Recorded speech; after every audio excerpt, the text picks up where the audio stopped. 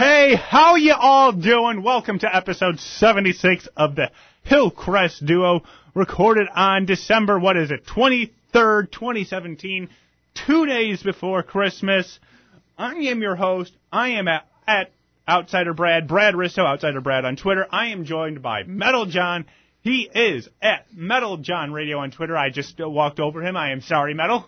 It's all right. I'm at Metal John Radio on Twitter. And Instagram. Yes, I guess I have that on Instagram too, but I am just so excited. We got a great episode coming your way today. We've talked about it.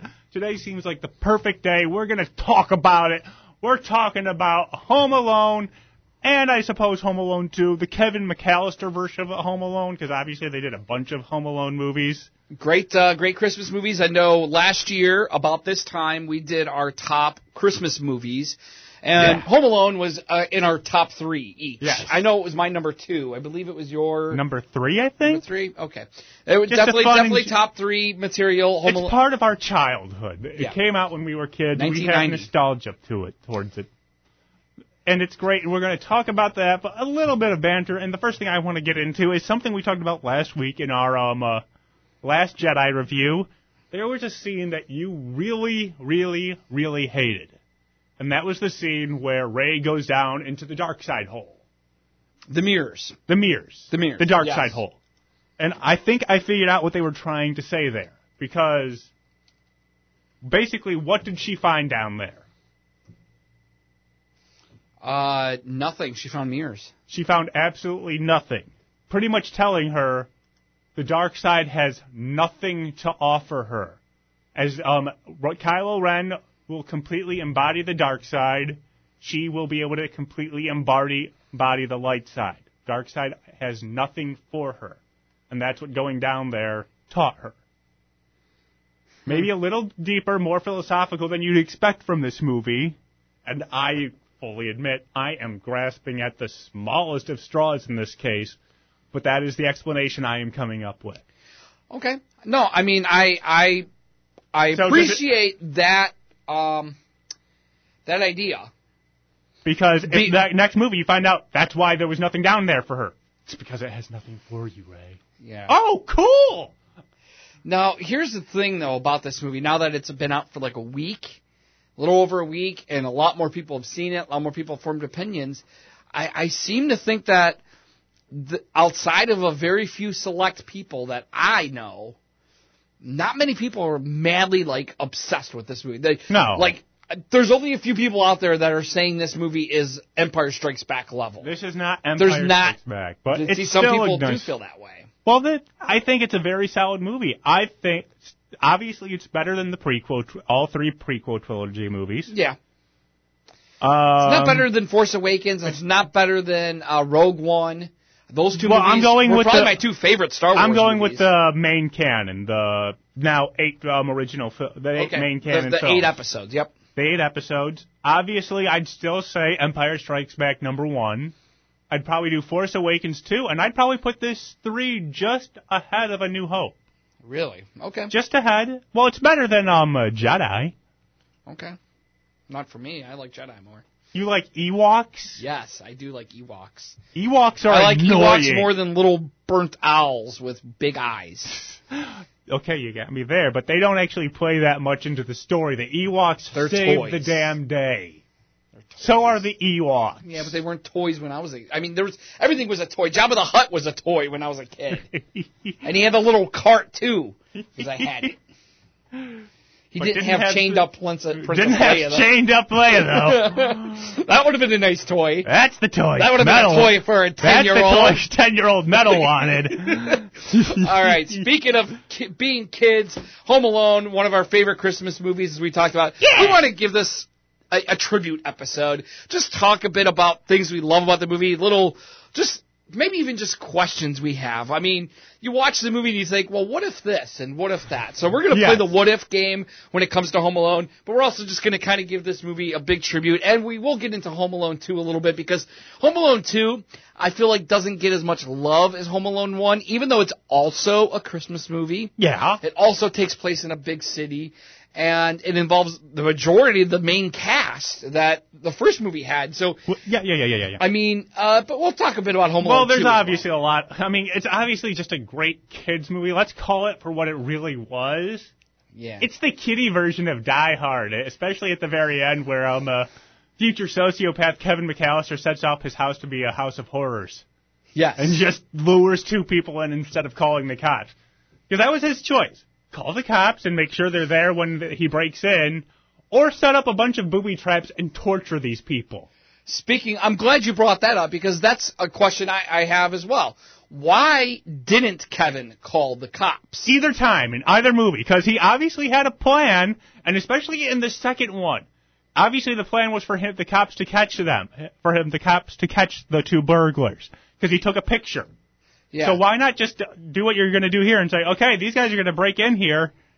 Now you know, get there at this time at night. Well, the second one, we'll get to that one later, because I got a big question in the second one, a big plot hole in the second one we'll get to. But the first one, why do you think Kevin doesn't call the cops when he realizes that these guys are coming after his house, they've targeted X? Why do you think he doesn't do it? Well, I think they actually kind of explain it. It's in a very ticky-tack way. He steals a toothbrush, and he's afraid of the cops because he's just a stupid 8-year-old. That's he's afraid true. of being arrested. Because if you remember, too, the cop also knocked on the door. Yes. I think the movie kind of played into this little fear that a lot of young kids have, which I could probably relate to, is that you even as a 10 or a 12-year-old, you're sort of scared of the cops. Oh, yeah. You're scared. Of even if you don't do anything wrong, you're intimidated by the cops because you're like, those guys put handcuffs, they got guns, they've got mace, they put people in jail for a living, and you don't think about the whole, they're here to protect me. Metal? They're here to look after me. You think bad guy. I'm 33 years old and still afraid of the cops. I see one out when I'm driving. No. Slow down. Slow down. Turn your radio down. Do I have meth on me? I don't know what meth looks like, but do I have some? Finish the beer. Hey, officer. Oh, crap. Yeah. Don't worry, this was empty before I got in the car. Nothing's more nerve-wracking than being followed by the cops. Like, you're on the road, and all of a sudden a cop turns out of a fast food place or a gas station or whatever, and gets right behind you and tails you for, like, miles. That 5 minutes, that 2 miles, is like the most nerve-wracking. And then if they never pull you over and they just turn or they change lanes and go around you, you just think to yourself, man, it's a relief, but man, that was a long 2 minutes. Well, long 2 minutes of staring at my speedometer, keeping both hands on the wheel. So I relate to Kevin, so I get why Kevin didn't do it. One quick small story about cops and being afraid of them. I was driving home on 355 one day, and cops put his sirens on right behind me. Oh, shoot, I'm being pulled over because I think I was going a little over the speed limit.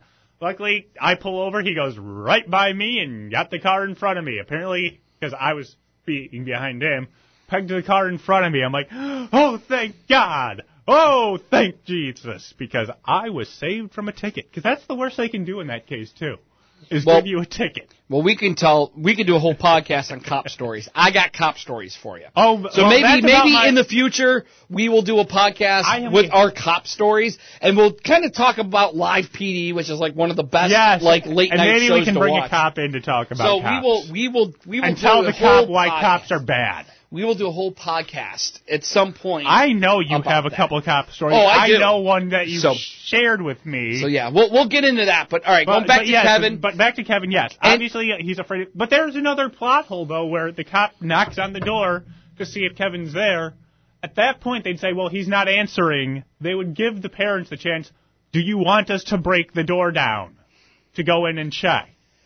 Also, too, the cop really didn't check windows. He didn't walk around the house. He just knocked on the front door and said there's nobody home. Even though you were just told by someone in Paris. First of all, why are you going to Paris for Christmas? But that's another We're going to get into that. But you were just told he got left at home. We know he's there. Go in the house. Break the damn door down. We'll pay for it because obviously we are super, super flippin' rich. Yeah. Agreed. I also was thinking about this, too, in relation to Chicago cops. So, when the cops do show up to get the Wet Bandits. There's Yeah. only like 2 cop cars. There's only like 3 cops that arrest these 2 guys. Well, isn't the and house Kevin in calls Glen him and Cove? says, my house is being burglarized right now. You would think cops would swarm in. And where this doesn't make sense is in another movie that came out around the same time period called Christmas Vacation. Remember the boss gets kidnapped and the SWAT team breaks through the Griswold house. They smash through every window just because somebody was kidnapped in the house. Well, isn't this Glencoe? And it's this a white is different neighborhood. because it's a burglary. You would think that maybe that would be the response. Maybe the responses are flipped. Maybe. In the 2 universes. It's a white neighborhood. They're white like rich neighborhood. White Both, rich neighborhood. Both We don't need movies. that many. We don't need that many cops for this one. But the Wet Bandits, they were striking all over the neighborhood. They were breaking in everybody's houses. The Wet Bandits. Wet Bandits. All right, so you brought up the wealth of the McAllisters, and this is something that a lot of people wonder. I always see a lot of memes around people wonder, what did the McAllisters do for a living to afford that house? Which, by the way, in the real world, on Zillow, that house is estimated at $2.1 million in Winnetka. Winnetka, not Winnetka, Illinois. It's estimated at $1.2 million, $2.1 million. For those of you not from Chicago, the McAllisters have North how many Side kids? They got like neighborhood. 7 kids. They live in this mansion, and the dad, Peter McAllister, pays for the entire family, including his cheap brother, and their kid, to go to Paris. Fuller. Now let's. Not only is the house expensive, but let's talk about that trip. You had 4 first-class tickets. 4 for the adult. The 4 adults had first-class tickets on a American Airlines flight from Chicago to Paris. To Paris. And then you had all these kids, which I want to say is 8 kids, all flying coach. I mean, you're talking at least probably $1,000 round trip for all the kids. Yeah. So there's $8,000. And you now know how first class. Now you know first class markup. International first class. Those are easily $5,000 each round trip. Maybe even more. What does he do? So he's dropping almost $50,000 on just the vacation. Well, which is what. Well, can I go fast forward to Home Alone 2 real quick? Which is why when he sees the bill for $967, it's like, that guy wouldn't care about $967. He's rich. I really wish they would have addressed that in Home Alone 2, what he did for a living. He has to be if you some do pay kind attention, of executive. if you do pay attention in Home Alone 1, especially in the basement, you see a lot of mannequins. You would think that maybe the wife, Kate McAllister, you would think she's probably into fashion. Maybe she makes clothes or wedding dresses or something. But how could she have She's a job when she's spat out 7 kids? Well, that's what I'm thinking is maybe she works out of the basement and she works from home doing the seamstress stuff. But that's not going to net you a salary of 6 figures plus. Well, unless she is doing custom wedding dresses. What would you guess? What would you guess Pete does? He's an executive, maybe? And like I'm a talking CEO of some company? A pharmaceutical executive? Because back then, he wouldn't have been a, sports front office person, which, if it were nowadays, I could see, he's well-dressed, he's clean-cut, you're definitely white-collar, CEO. Oh, he's white-collar something at least or a other. C-level guy somewhere. Maybe a doctor somewhere, high-end doctor. But no, if he was doctor, you would have heard Dr. McAllister. Oh, true. That actually would have been much better. Just to be, lawyer's good call, Lawyer. Too. But Illinois for State being attorney, somebody who should be really smart, he's dumb. The way he handles the situation when they get to Paris and realize Kevin's gone, or even when they're on the plane and realize Kevin's gone, the way they handle that whole situation, it really makes me think that he's like a little bit of an idiot. Well, yeah. And then you see that even more in Home Alone 2, because they're like, we did it again! They say it at the same time, and I'm like, okay, you're an idiot. You're what stupid. job do you have? How do you even still have your job after what you did? I think we know what he is. He's an executive at a toy company. We saw that in Big. Oh, yeah. John Hurd. He actually passed away earlier this year. Yes, he did. I had to go with that joke, though. Wait, he's an executive at a toy company. But anyway, so we don't know what Peter McAllister does. The neighbor, the South Bend Shovel Slayer, he lives in a big house, too. What the did neighbor's he house. do What does he before? do for a living? Well, what did he do lives before by he himself retired? in a mansion next door to the McAllisters. He keeps to himself. He has a very small family that he's disconnected from. Because apparently he was creepy. He doesn't appear to be working. No. Looks like he's retired. So, I mean, what did he do to retire and buy this giant mansion next to the McAllisters? By the way, the reason why I know this is a giant mansion is I just went up there yesterday. I finally wanted to go see the Home Alone house. I drove up to Winnetka. It's a 35-mile drive from where I live. Drove up there, parked down the street, walked, looked at the Home Alone house, looked at the Old Man Marley's house, and, there's been a lot of renovations done to the Home Alone house, by the way. They got rid of that U-shaped driveway that pulled right up to the door where the pizza guy kept hitting the lawn jockey. That's gone. All the bushes in that area is gone. It's now kind of like a tri-layered, brick layout. The driveway that went alongside the house to the garage, well, the garage is gone, and now the garage is behind the house attached. So you pull up behind the house and you kind of make a right turn and turn into the garage. Well, that's just wrong. They shouldn't have been allowed. They did renovations to. there, and then on the other side of the house, they're actually building another addition. So the whole backyard is pretty much gone from the way you saw it in the movie, where you kind of had the door going down the stairs. That's gone. The tree, Kevin's tree, I saw the tree hanging out there in the backyard. So Kevin's tree where his clubhouse was still there. But yeah, it was pretty cool seeing Old Man Marley's little sidewalk that he was caught shoveling when Buzz. Remember Buzz is telling the story about Old Man Marley. He's looking out the window. From one angle you could see the window, looking right at the side. There's Buzz's room. So kind of saw where Buzz's room was at. Anyways, I thought it was pretty cool. But anyways, that house that Marley lived in was a mansion as well. And see, it didn't look that big in the movie. I thought it was that was one of the weirder things when you think about it. I thought that was like a smaller house, and it's like, why is that small? Why is that shack next to them? Why is he living in the guest house? But yeah, the South Bend Shovel Slayer. And why would he be the South Bend Shovel Slayer? That Winnetka's north of the city, people. Yeah. All right. And let's stick with the beginning of the movie, though. A couple other things I wanted to point out. So Joe Pesci is not a cop, but he's in a cop uniform, and he's just standing in the living room. How did he get in? Who opened the door and said, "Come on in"? Or did he just open the door and invite himself in? Because he's a cop. And cops can do that, apparently. But at the same time, with all these, he's like, it must be a fancy orphanage. He's not seeing any adults. Well, so we know the McAllisters were upstairs in the bedroom. Yeah. Where was Frank at? Where's Uncle Frank at? He was watching a movie. That's right, because Kevin complained that Uncle Frank wouldn't let him watch the movie. That was for his own benefit, as it turned out. Yeah, so, all right, so that makes sense. But anyway, so out of all the kids, though, I was thinking about this when I was watching the movie the other day. Okay. Out of all of the McAllister kids, say you're in the same age group as them and you go to school with them, which one of the McAllister kids do you think you would be friends with? Oh, that's a good question. Well, you got to put yourself in that. Obviously, you're talking about early 90s, probably junior high, maybe freshman year of high school. I was a little younger than you, remember? I don't even think most of the kids are in high school. Maybe Buzz is like a freshman in high school, but everybody else is. I put him in all in junior high. Well, the problem is the only ones that have any kind of real development are Buzz, Fuller, and Kevin. The daughters have nothing.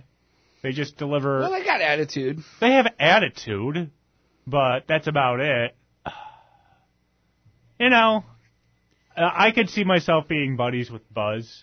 All right. Well, Buzz came across as kind of like the jockey bully guy. So, when I was in junior high, there was like a Buzz in one of my classes. Yeah, but he ended up being. And I didn't like him. I didn't like him because I was just sort of like, you're just because you're bigger than everybody else.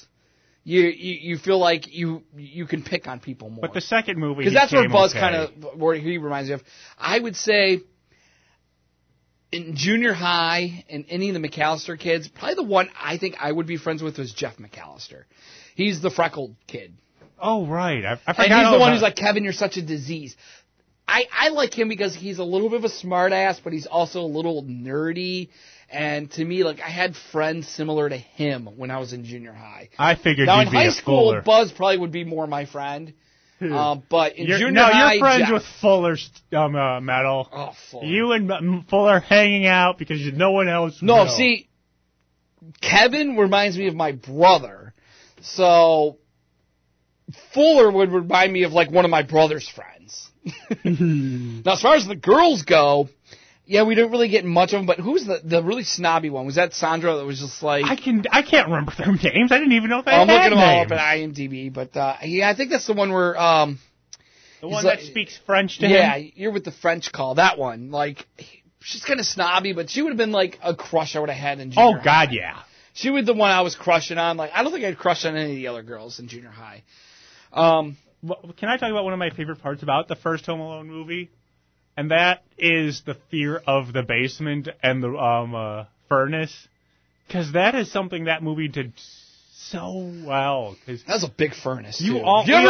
Everyone look had at that some, furnace. I like, know. The tubes are going everywhere. It's like a spider. Well, everyone had something in their house that kind of scared them when they were young. And I watch that now, I'm like, yeah, I can remember being afraid of things in my house. Being afraid of the dark, being afraid of this, and it's down in the basement, it makes loud noises. Just scary. Yeah. And just seeing him conquer that fear was kind of neat. No, I agree. I think the shocking value when you watch the movie now and you think about how people talked in the 90s, you watch it now and you're like, man, it's like some of this stuff in the movie is very like borderline mean and something a lot of people probably wouldn't let their kids watch. You know, where you got Buzz saying, I wouldn't let you sleep in my room if you're growing on my ass. And you know, how do you and then one of my favorite lines from the Wet Bandits is when they almost hit Kevin and Daniel Stern, Marv says, Santa Claus doesn't visit the funeral home. I love that line. You know how they got that scene, by the way, of the car almost hitting him? Just did the car in reverse. Because that's actually Kevin in front of it when he's screaming. Oh, really? So they just backed away and then reverse. Oh, okay. Did you think they'd put Macaulay Culkin in that kind of danger? Well, at the time, nobody knew who Macaulay Culkin was. This was his breakout. Well, it was. But still, they weren't going to put their new cash cow... Yeah. No, in danger. I agree. And do you remember last year when we talked about this movie, we talked about the theory out there about Gus's character, John Candy? The theory that he's the devil, which I got to mention it again just because we're doing a tribute episode to Home Alone. He's not the devil, he's just a nice guy. Yeah, but there's a Reddit theory that you should definitely Google. I've read it on Reddit. I'm talking to listeners. There's a Reddit theory out there you could read that points out that they think Gus's character in the airport, played by John Candy, that he's the devil. And, you know, there's a lot of things that kind of point to signs and language that is spoken that makes it seem like it's something that's worth just thinking about. And I tell you what, ever since I read that last year, every single time I've watched this movie and that scene happens, right when she says the line, and if I have to sell my soul to the devil, and John Candy perks over his shoulder and starts walking towards her, I'm like, I just can't stop but think about the whole devil theory. It's a fun, I think about it when I watch theory. it every time. I just don't think it is. But whatevs. Yeah, it's interesting. That's all. It is a very interesting, fun theory. I suppose we should get into the nitty gritty, which is Kevin's battle with the Wet Bandits as he, once again, as we said, decides not to call the cops, decides, these people are going to break into my house. I'm going to torture them. Yeah, but when you really watch the movie now, like as a kid, it was really funny. But now you think, okay, how much of this is him torturing them and how much of this is those two guys just being complete idiots? Well, how many... Well, like, I think about the example when Marv climbs through the window with no shoes on and steps on the ornaments. How do you not look to see what's on the ground before you step down? Well, that is him being stupid. That's him being stupid. But how many times do you think Kevin I get the whole ice falling people? down the stairs thing. That will happen to anybody. That would... Hell, I'm surprised it didn't happen to the pizza guy when he delivered Kevin a pizza. But, you know, the micro machines, you don't see those laying there. Well, the trip wire he puts at the top of the stairs, doesn't see that. Well, those ones, they're now focused on just getting this kid who has tortured them for the past 20 minutes. All right. And let's talk about probably the worst.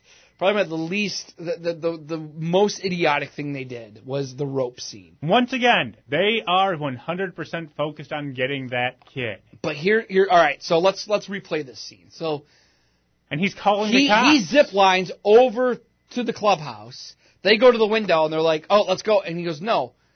He wants us to go back through his booby-trapped house. Exactly. And they decide to climb the rope. Both of them decide to climb the rope. See? Why don't you split up? Hey, you go around outside. I'm going to climb the rope. Not to mention, would you climb that rope? That was high up. I just think it's cool that his parents gave him a zip line, honestly. Yeah.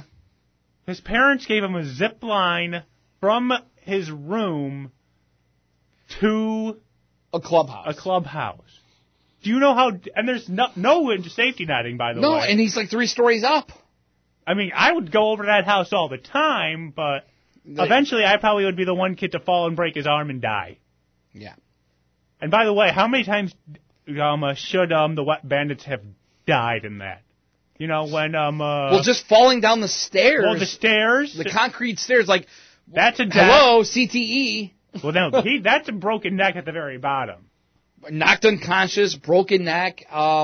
When he gets hit with the iron, that's a concussion, fractured skull. And I'll tell you what, too, even after that happens, say the first time you wipe out on those concrete steps on the ice. Not worth it. Bust up your back, huge splitting headache. You're going to keep going? I'd be like, oh, I'm going home. Marv, it's not worth it for a TV or whatever else is in this, some jewelry. I'll just come back another day. Harry, this isn't worth it. But Marv, no. Marv, I quit. I just fell down a flight of concrete stairs. You fell down. Look at your hand. No, we're leaving. And the doorknob. Remember he hits the doorknob? Yes, the doorknob. Oh. I said, your hand looks like crap. And then you're going to go inside. Look, you know what? You fine. You go in. See what happens. His head gets set on fire. See? Let's get the heck out of here. This kid's a psychopath. Let's sue this household for a bunch of money. Because we got hurt here and we can win in court. Yeah. And as fans of the movie, I gotta say, I feel really, really let down that Angels with Filthier Souls is not a real movie. Because if that was a real movie, I would love to see it. Okay, how much would you pay for a movie company to release just that now? For them to do a 1-hour noir version, Angels with Filthy Mouths. Yes, I would. And you wouldn't need to do these same scenes, obviously. You'd have to recreate them, but you get real actors to do them this time. Just tell a story like that. That would be awesome. I agree. I would go see it. Let's get a Kickstarter going. Yeah, I'm in. Let's kickstart this. And then I love in Home Alone 2 where you pick up on I could smell you getting off the elevator. I mean, it's a classic. Hey, let's be honest. Tim Curry was awesome in the second one. Oh, yeah. So, all right, let's talk a little bit about the second one. Let's get into number 2. I mentioned before the biggest plot hole in the beginning of this movie. So Kevin realizes he's in New York. Why doesn't he just go and say, hey, I got on the wrong airplane. My family's in Florida. I'm on this plane. I was supposed to be on this plane. They would have put him on a plane to Florida instantly. Especially nowadays. Oh, crap, we screwed up. Get this kid to Florida. Get him to Florida now. Well, first of all, if a kid walked off a plane all by himself, gate agent, go, go, go. Get that kid. Agreed. Of course, and also, didn't they notice that Kevin was missing on the plane again? All they would have had to do is tell the flight deck he must have gotten on the wrong plane and tried to figure out where he went. He's at the airport. He got on the wrong plane. What he had to get on a similar American airline plane. Too, I mean, there's security cameras all over the place. They could have looked for him. They would have gotten him in time, and then just put him on, and then the movie's over. Or they would have gotten to him before he landed. Because I'm trying to think, Chicago to Florida, Chicago to New York, almost the same distance. Well, they also would have had bar scanners, so it'd be like, this ain't your flight, kid. Sorry. Well, remember with the tickets, he ran into the agent and the tickets went everywhere. And she goes, "Are you supposed to be on this plane?" He goes, "Yeah, my dad just ran it." "All right, go on." Of course, that would never fly right now. That wouldn't. But back then, I could see that maybe. No, not even back then. They wouldn't have done that. Really? No, they're not going to let a kid on for free. Well, they don't know. All right. I mean, I give him a pass on that plot hole. I don't. I was more or less not understanding of how he was able to, just get in a limo. Well, he had his dad's credit card. I know he had his dad's credit card, his dad's cash, so he was able to just do whatever he wanted while he was in New York. New York. Love the idea of him calling the hotel and making a reservation and then showing up. And I love when he sass talks. "Lady, I'm 10 years old. You think I'm in New York by myself?" I love that. Good point. Oh, the toy store. Remember the toy store in Home Alone 2? Yeah, that toy store was awesome. That's the toy store I always wanted to go to. I realized it was just a stand-in for F.A.O. Schwartz. Yeah. But still, it's like, that's awesome. Let's talk about the other problem in the movie, and that's the huge, enormous plot hole with the Wet Bandits' plan. They're going to stay inside those little houses until the store closes. They're going to check those, and also, what if one gets sold? Well, somebody buys one of the houses. Exactly. One of them buys them. Oh, but I want this one. Harry!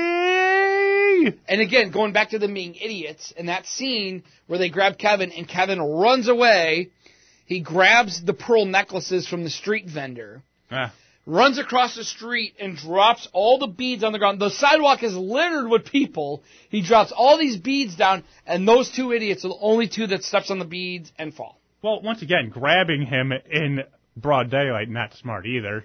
Oh, well, he screamed. He did do that. He was like, "Oh!" And everybody just looked. So that... Yeah, but if he kept screaming, that's when people would have noticed, like, okay, maybe something is a little wrong. Yeah. But I get it. It's supposed to be a New York moment. New York stinks. New York's full of jaded, heartless bastards. If you listening in New York, we love you. Oh, we got to point out, too, how very awesome or very, very polite it was. Yeah. For President Trump to help Kevin out when he was lost at the hotel. Remember, he stops the rat. He's like, "Excuse me, can you tell me where the lobby is?" And it turns around, it's Trump. He's like, "Just go down here, and the lobby's right over there." I'm like, "Oh, look at that! Future president helping out Kevin lost in New York." And then he stared at Kevin as he walked away. Then the over-the-shoulder stare. Yeah, look at that kid. Look at that kid. He must work out. Then the old Dumb and Dumber, he must work out. Yes. Because that's just him not knowing how to act. He's just like, I want people to make sure the people see my face. I'm still on camera. I'm going to keep staring. Staring. Just in case people watching the movie don't realize you're Donald Trump, we got to put you in the frame a little bit longer. So apparently he demanded to be in it because it was filmed at his hotel or something. It was filmed at his hotel? Or some such nonsense. I remember reading a story about this about a year and a half ago saying he demanded to be in it. I want to be in it. Blah, blah, blah, blah. On him. But still pretty cool, I think, that future president helps out young Kevin when he's lost. But also, as you mentioned about Tim Curry's character. Just awesome. For being somebody who plays concierge, not very concierge-like. He, right off the bat, was a villain. Yeah. Like, right off the bat, he looks at Kevin like, what is that doing in my hotel? Well, and just kind of had that attitude about him. And then he got the girl by the front. I want you to get and then the bellhop. I want you to get all the information you can on that kid. Well, once again, it's like, man, he's just like. Well, it is the biggest problem because. Well, here's the thing about this is I watch that now and I wonder, it's believable because sometimes I go into hotels and people are just looking at you like, you don't look like you belong in this hotel.